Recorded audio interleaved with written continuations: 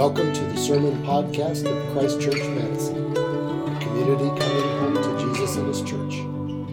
For more information about us, visit christchurchmadison.com. If you're visiting this morning, or if you've been here for a while and never seen me wear this, and you're like, whoa, Scott's got a weird robe on. This is called a chasuble, and it's basically my party clothes. It's what I put on party days of the church, and today is a feast day, and so we have party dress. And the tarp is not for the sake of All Saints. That is here because it was Edge Fest last night, and apparently got kind of rowdy. But then we're having church here this morning. So, would you pray with me? Heavenly Father, Lord, we glorify you for being good to this church for a year. And Lord, this whole service is thanksgiving and praise to you for your faithfulness to us, both individually over the last year since we launched this morning, and also as a community, as a body. Lord, we pray that we would grow to love you more even now in word and sacrament and worship. And all God's people said, Amen. We're in a series about how God is calling our church community deeper into love and obedience. And basically, as a year-old church this morning, we're looking into the horizons, and more than wanting to grow numerically, even though that's great, or have better programs or do this or that, we feel like God wants to first grasp our hearts, and he wants to grip our will. And the first week we talked about how the Bible is very clear about how more than anything, love is our number one calling. Super clear. Last week we talked about how we actually experience God's love and about how it's not some ambiguous, unattainable, hazy thing. And in the passage we studied last week, which was 1 John 4, a verse stuck out to me that I've never really noticed and got me thinking a lot. And it's actually in your bulletin if you open up to 1 John. I included it there as the last verse. It's 1 John 4, verse 12. And it says this: "If we love one another, God abides in us, and his love is perfected in us." Again, last verse in 1 John, I'll read that again. If we love one another, God abides in us, and his love is perfected in us. The Greek word used there for perfected is about something being finished or completed. So it's almost like John is saying, God loves us, and when we love one another, that love is completed, or the process is finished. And as we talked about love, I've used the analogy of electricity before, and I'm going to use it again this morning, and at the expense of potentially butchering a metaphor that I know very little about. I think an electrical circuit can help us understand what John's talking about. I almost got a little whiteboard and drew one of those like third grade circuit things. So just picture it in your mind, okay? In an electric circuit, you first have a power source. So think of a battery or a generator. And from that source, the electricity goes out through conductor wire, and powers all different kinds of things. So think your light bulbs and your appliances or whatever. And then it goes back to the source. And when the electricity is flowing freely through it, I'm getting some yeses. There we go. Electricians and handy engineers, am I right? I'm getting some yeses. There we go. If there's a break, so think if there's a break in the wire, then it's called a closed circuit. Needless to say, when there's no break in the flow of electricity, your light bulb lights up. Your microwave turns on. When there is a break, everything goes lifeless and dead, right? And a switch is something that opens or closes the circuit. You guys tracking with me? Science. God's love is like a current, and the relationship between the three persons of the Trinity and the Christian community is like one big circuit. We were created to be animated and lit up by the love of God.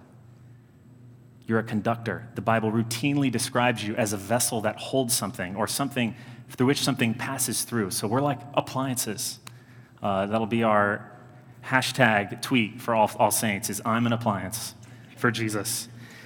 Think about what we talked about last week, though, in all seriousness, about experiencing love through the Trinity. The Father is the source of love. That love is incarnated directly and demonstrated in history through the Son. And then that love is manifested personally through the Holy Spirit. If you took out any one of those links, you would break the flow in the chain. It's a Trinitarian package, like we talked about last week. And to come full circle back to 1 John 4, that verse we read, The Bible's saying that God's love won't fully pulse through you and animate you unless it flows through you to other people. And that means that loving others is a switch for the love of God. Is my analogy in any way making sense? You guys tracking? Loving others is a switch. Listen to 1 John again.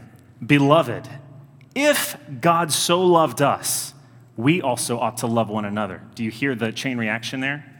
It's like it's passing from God to one another. If we love one another, God abides in us, and his love is perfected in us. So the love of God is only received if it is given. Amen? The love of God, let me say that again, is only received and experienced if it is given. God wants you to know and experience. Jesus says this amazing thing in John 17, that the Father loves us just as he has loved the Son, which is ridiculous. And he wants you to know from Jesus, the circuit will be broken. You'll neither be filled with the love of God or love God back.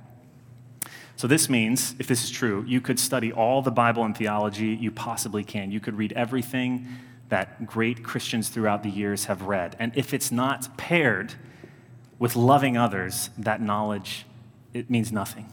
It's kind of like Paul says, it gains you nothing. It also means you could go to every single prayer and worship service possible to try to taste the love of God. But if it's not matched with loving others in like sleeves rolled up, messy love, it will just remain between you and God, and love is relational. God's love is experienced with other people. It's realized in time and space through others, and that's when the current goes from God all the way from the Trinity to you, through others, and back to God. And then everything just goes poof, and it lights up. And that's why we couldn't end this series with last week on just the love of God, because God's love is relational. Beloved, if God loved us, we also ought to love one another. No one's ever seen God. If we love one another, God abides in us, and his love is perfected in us. So this is the biblical concept I want to frame our time this morning. You cannot deepen in the love of God and not deepen in love for other actual people. Not mythical people, but like the real people who are annoying and in your life. You can't have one and not have the other. God's love is only received when it is given.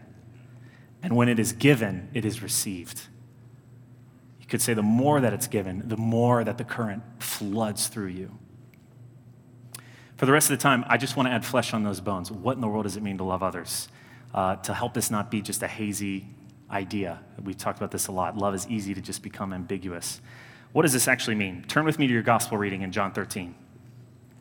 This is what we're going to look at to try to add flesh on these bones of what it actually looks like to flip the switch. You guys there? What does it look like to love others? Is it a feeling? Is it an action? Jesus makes it crystal clear in verse 34. Look at it with me. Verse 34. A new commandment I give to you, that you love one another. There's the switch. But what does it mean? Just as I have loved you, you also are to love one another. Jesus doesn't leave love as an ambiguous idea because his command is essentially do what I did. And Jesus' love was not ambiguous. It was real, it was dusty, it was tactile, it was incarnate. So what did Jesus do? What defined his love? We're not going to spend a lot here, but just to anchor it a little bit, I've talked about this, but the love of Jesus is always anchored in the Bible to the two words of service and sacrifice. Always you see those two things coming in descriptors of his love. So guess what the context is of John 13? Jesus is at supper in the upper room with his disciples, and he's just served them, and then he's taken off his outer clothes. They could have looked something like this, and he put on the towel of a servant, and then he gets down and he washes their feet. He serves them. And then Jesus says this right before our passage in John 13. Do you understand what I've done to you? They're like, do you understand what's happening right now? You call me teacher and Lord, for you are right, for so I am. If I then, your Lord and teacher, have washed your feet, have served you, you also ought to wash one another's feet. Listen to this. For I have given you an example that you also should do just as I have done. So Jesus' example was of humble service. His love was not just fuzzy. It wasn't just a feeling. But love finds its greatest expression in sacrifice, right? We talked about this last week, and this brings us to where we always want to be, which is back at the foot of the cross. 1 John 3 says this, which Jen read today, by this we know love. Like, don't let it remain undefined. He laid down his life for us, and we ought to lay down our lives for one another. So to love like Jesus, it's not an idea, it's not just a feeling, it's gritty, self-sacrificial love through service, through humility, through actions, through all kinds of things. But now, this is kind of where I want to drill down. We should be asking the next question is, who am I to love? If loving like Jesus is a switch, who am I to love that turns on this love of God in my life? And this is where we're going to drill down. Jesus makes it really clear that Christians are called to love means everyone. If you're really curious about it, Jesus actually tells the story of the Good Samaritan to prove that your neighbor is everybody all the time, no matter their race, religion, nationality, age. No one is not your neighbor. Jesus even clarifies, even if they're an enemy, you're still supposed to love them. So Christians love everybody. We got that? Everybody give me a nod? And yet, right alongside that, the scriptures place a unique emphasis on loving the church. And because it's the Feast of All Saints, and because it's our first birthday, can I get a hallelujah? Hallelujah. It is a timely and glorious truth for us to meditate on. Look at John 13 with me again, the one in the gospel. Verse 34. A new commandment I give to you, that you love one another. Just as I have loved you, you also are to love one another. By this, all people will know that you, and that you is plural, so it's the southern y'all. By this, all people will know that y'all in the room are my disciples, if you have love for one another. Jesus is commanding followers of Jesus to love other followers of Jesus. And we know there's a unique emphasis here because he even says, when you guys love each other, everybody else in your life, coworkers, neighbors, friends, family, they're all going to look in and see, oh my gosh, look at how followers of Jesus love followers of Jesus. They'll see how loving the community is. Now, that might seem weird that we're meant to love all, yet especially love the church. But those things aren't mutually exclusive. It's not a zero-sum game. Just think about your life. Loving your family uniquely doesn't diminish your love for other people. And as an example of this, since we've launched a year ago, I have grown to love our children and our church so much, your children. But that has in no way diminished my love for my kids. How ridiculous would it be like, well, I can't appreciate your kids because I love my kids. I'm sorry. That's ridiculous, okay? These two things are not mutually exclusive. We love our neighbor as ourselves, and Jesus uniquely says, love each other. So on the Feast of All Saints, I have 3 points that are easy to write down, I think, about loving the church, meditating on this idea that Jesus is commanding us to love the church. Number 1, to love Jesus is to love the church. To love Jesus is to love the church. If we are going to love Jesus and obey his command to love like him, it means we will love his bride, the church. And by that I mean capital C church. One holy, Catholic, apostolic, historic church. If you came up to me and said, hey man, I really like you and I love you, but I don't like your wife, and I don't want to hang out with her, but I want to spend time with you, how would our friendship pan out, do you think? Not well. I would probably be much more gracious than Jesus, but Jesus has a bride and he loves her. Ephesians says that Jesus loved the church and gave himself up for her. He laid his entire life down to her. Get this, he has covenanted himself to her, meaning that he's not going to leave her. He's bonded himself to his bride. So don't think you can have a relationship with Jesus and not have a relationship with the church. To love Jesus is to love his betrothed, his church. The Feast of All Saints is the day we remember all the great cloud of witnesses who have gone before us. And man, Go back and read the lyrics to that first hymn we sang, For All the Saints Who From Their Labors Rest. It is so powerful. That's why we sing it every year. But in a nutshell, All Saints is our family feast. It's the part of the church calendar where we celebrate the church. And we remember that this thing we're a part of, even though our congregation is a year old, is the church is not a year old. People ask me all the time in Madison, like, what do you do? I'm a pastor of a church. Like, which one is it? And I say, Christ Church Madison. And I wait for like the next 20 questions that I know are coming. And one's like, it's a year old. You started a church. And I always try to say, like, I didn't start a church. I'm a part of a new congregation that's been meeting for a year. But Christianity and the church is not just about Madison or Anglicanism or America, right? We are a part of a mystical, global, historic whole.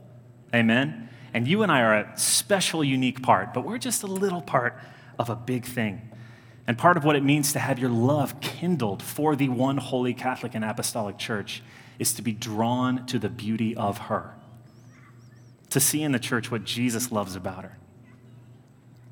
Her global historicity, her unity and diversity, her perseverance through persecution, even to this day, her prophetic witness through political tumult, famine, war, her compassion on the poor and the oppressed.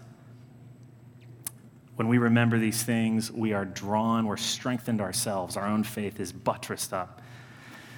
If you've been reading, we have a reading called a lectionary where there's just Bible readings that our church can read together if you want to. You don't have to. But if you were reading this week, on Thursday, Marissa and I read it together, one of the greatest passages about the church in Hebrews 11. And I'm just going to read it. It's kind of a chunk, but it just talks about the people who've gone before us. So this is Hebrews 11:32. And what more shall I say? For time would fail me to tell of Gideon, Barak, Samson, Jephthah, of David and Samuel and the prophets, who through faith conquered kingdoms, enforced justice, obtained promises, stopped the mouths of lions, quenched the power of fire, escaped the edge of the sword, were made strong out of weakness, became mighty in war, put foreign armies to flight. Women received back their dead by resurrection. Some were tortured, refusing to accept release so that they might rise again to a better life. Others suffered mocking and flogging, and even chains and imprisonment. They were stoned. They were sawn in two. They were killed with the sword. They went about in skins of sheep and goats, destitute, afflicted, mistreated, of whom the world was not worthy, wandering about in deserts and mountains and in dens and caves of the earth. And all these, though commended through their faith, did not receive what was promised, since God had provided something better for us, that apart from us, they should not be made perfect. What an amazing, amazing litany of faith. But here's what Hebrews does with that. Here's how he applies it to you right now as you're listening to that and going, oh my gosh. Therefore, that's the big fat all saints therefore. Therefore, since we are surrounded by so great a cloud of witnesses, let us also lay aside every weight and sin which clings so closely, and let us run with endurance the race that is set before us. Marissa and I have been going through a lot, and we read that this week, and we went, okay. Amen. Wherever you're at in your faith this morning, and our church is full of people in so many different places in their faith, your love for the people of God must grow alongside your love of God. Those two go together. If you don't want to hang out with my wife, I don't want to hang out with you. Not to make it a negative like that, but loving the church comes with loving Jesus. If you try to experience God's love and have a relationship with him, but reject his beloved, you'll be turning off the switch. And a cool application of this, I love Caitlin is starting to send out a Treehouse newsletter with the themes of the scriptures of what they're studying. Treehouse is our children's ministry. And she said this week, a cool thing you can do as a family in All Saints is pick a saint, a man or a woman in Christian history that you want to look into as a family or talk about. And just for you personally, if you want to kindle your love for the church, that could be a really cool thing to do this November before Advent comes. Who is somebody in history, starting from all the way back in the day to today, you could read and be warmed in your heart by that. Man, these people have gone before us. They were in my situation too, and they endured. They stood the test. Praise God. Number one, to love Jesus is to love the church. Number two, to love the church is to love your church. This is the kicker. To love the church is to love your local church. When Jesus said love one another, remember the context. It wasn't a classroom. It wasn't a philosophical idea. The context was 12 dudes sitting around a table. And yes, we receive his love one another, but also when Jesus said that to his disciples, what he meant was, John, you gotta love Peter, even though Peter is kind of crazy sometimes and like annoying and brash. Philip, you've gotta love Matthew. I know he was a tax collector and that was a thing for you at first, but you have to love him too. And if Jesus were here today and he said this, he would say, Christ Church Madison, love one another. So all of a sudden, we're not in idea land anymore. We're now on a nasty tarp in this gym. John says this in 1 John 4:20. If anyone says, I love God, and hates his brother, he's a liar. For he who does not love his brother, whom he has seen, who's actually in life on life, cannot love God who he's not seen. And again, do you hear John using the circuit logic there? You can't love the immortal, invisible God and not love the brother or sister who's visibly in front of you. The two go together, the one confirms the other, and vice versa. In the same way, you can't love the idea of church, but not love the real people who actually make up the church in your life. Amen? It's easy to love the church as a theological concept, just as an idea. I've been around a lot of people who really love to study the Bible and think about theology, and it's very easy to love the church and not love your church, which is real people. In his book, The Brothers Karamazov, the novelist Fyodor Dostoevsky, which I never know if I'm saying his name right, he makes this distinction between the idea of loving other people in the dream world and loving people in a real and active way.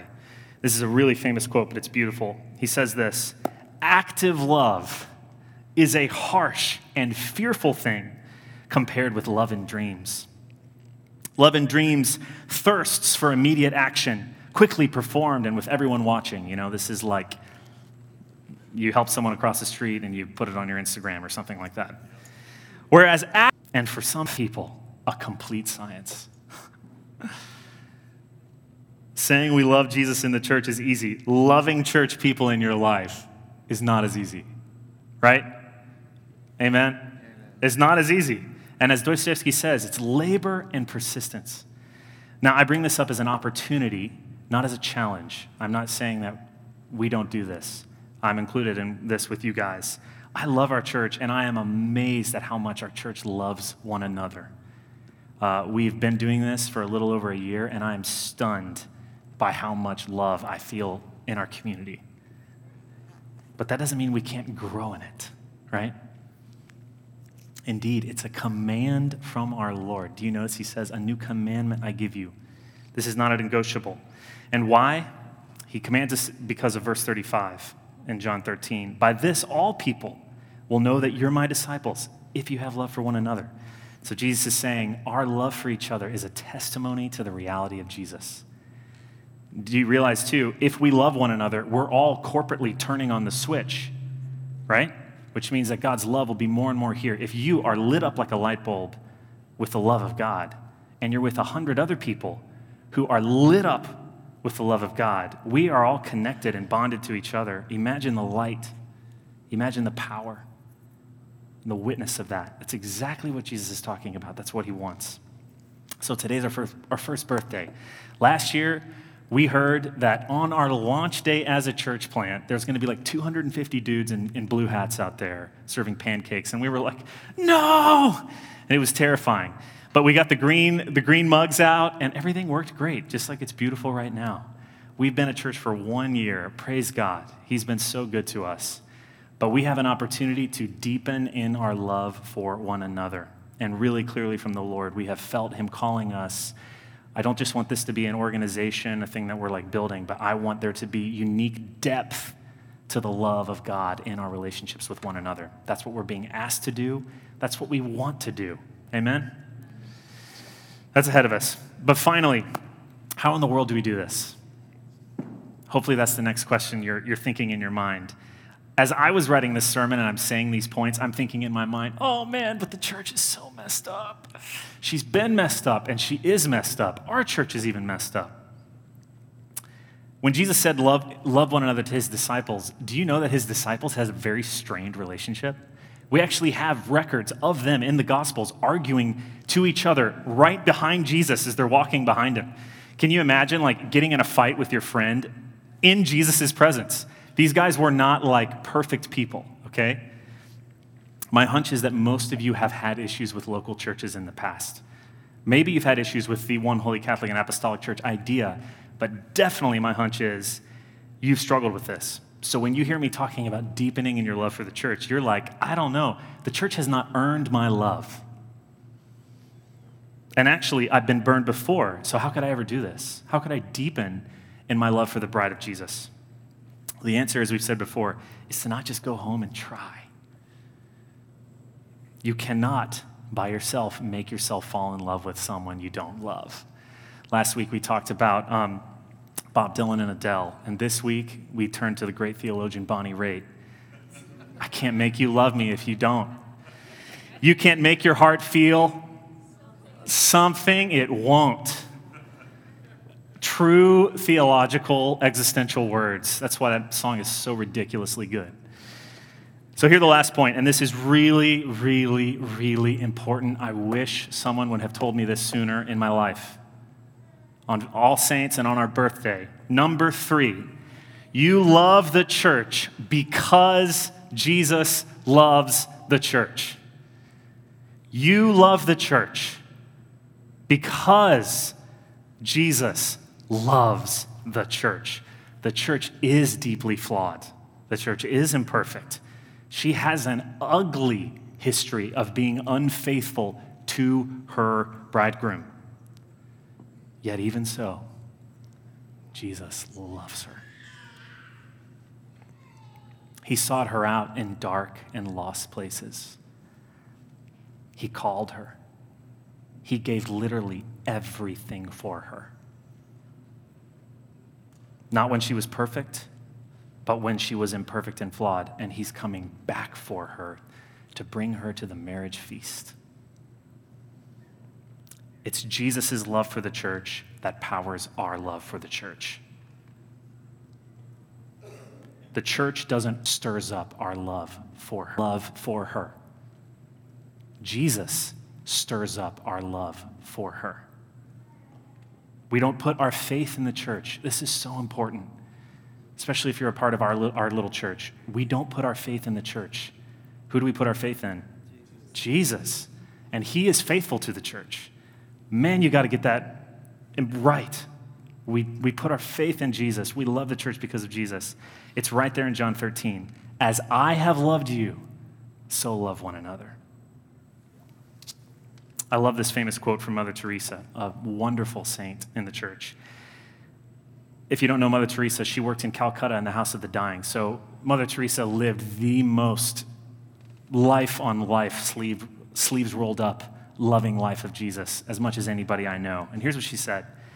Dearest Lord, may I see you today and every day in the person of your sick, and whilst nursing them, minister unto you. Though you hide yourself behind the unattractive disguise of the irritable, the exacting, the unreasonable, may I still recognize you and say, Jesus, my patient, how sweet it is to serve you. That's the perfect quote for loving the church.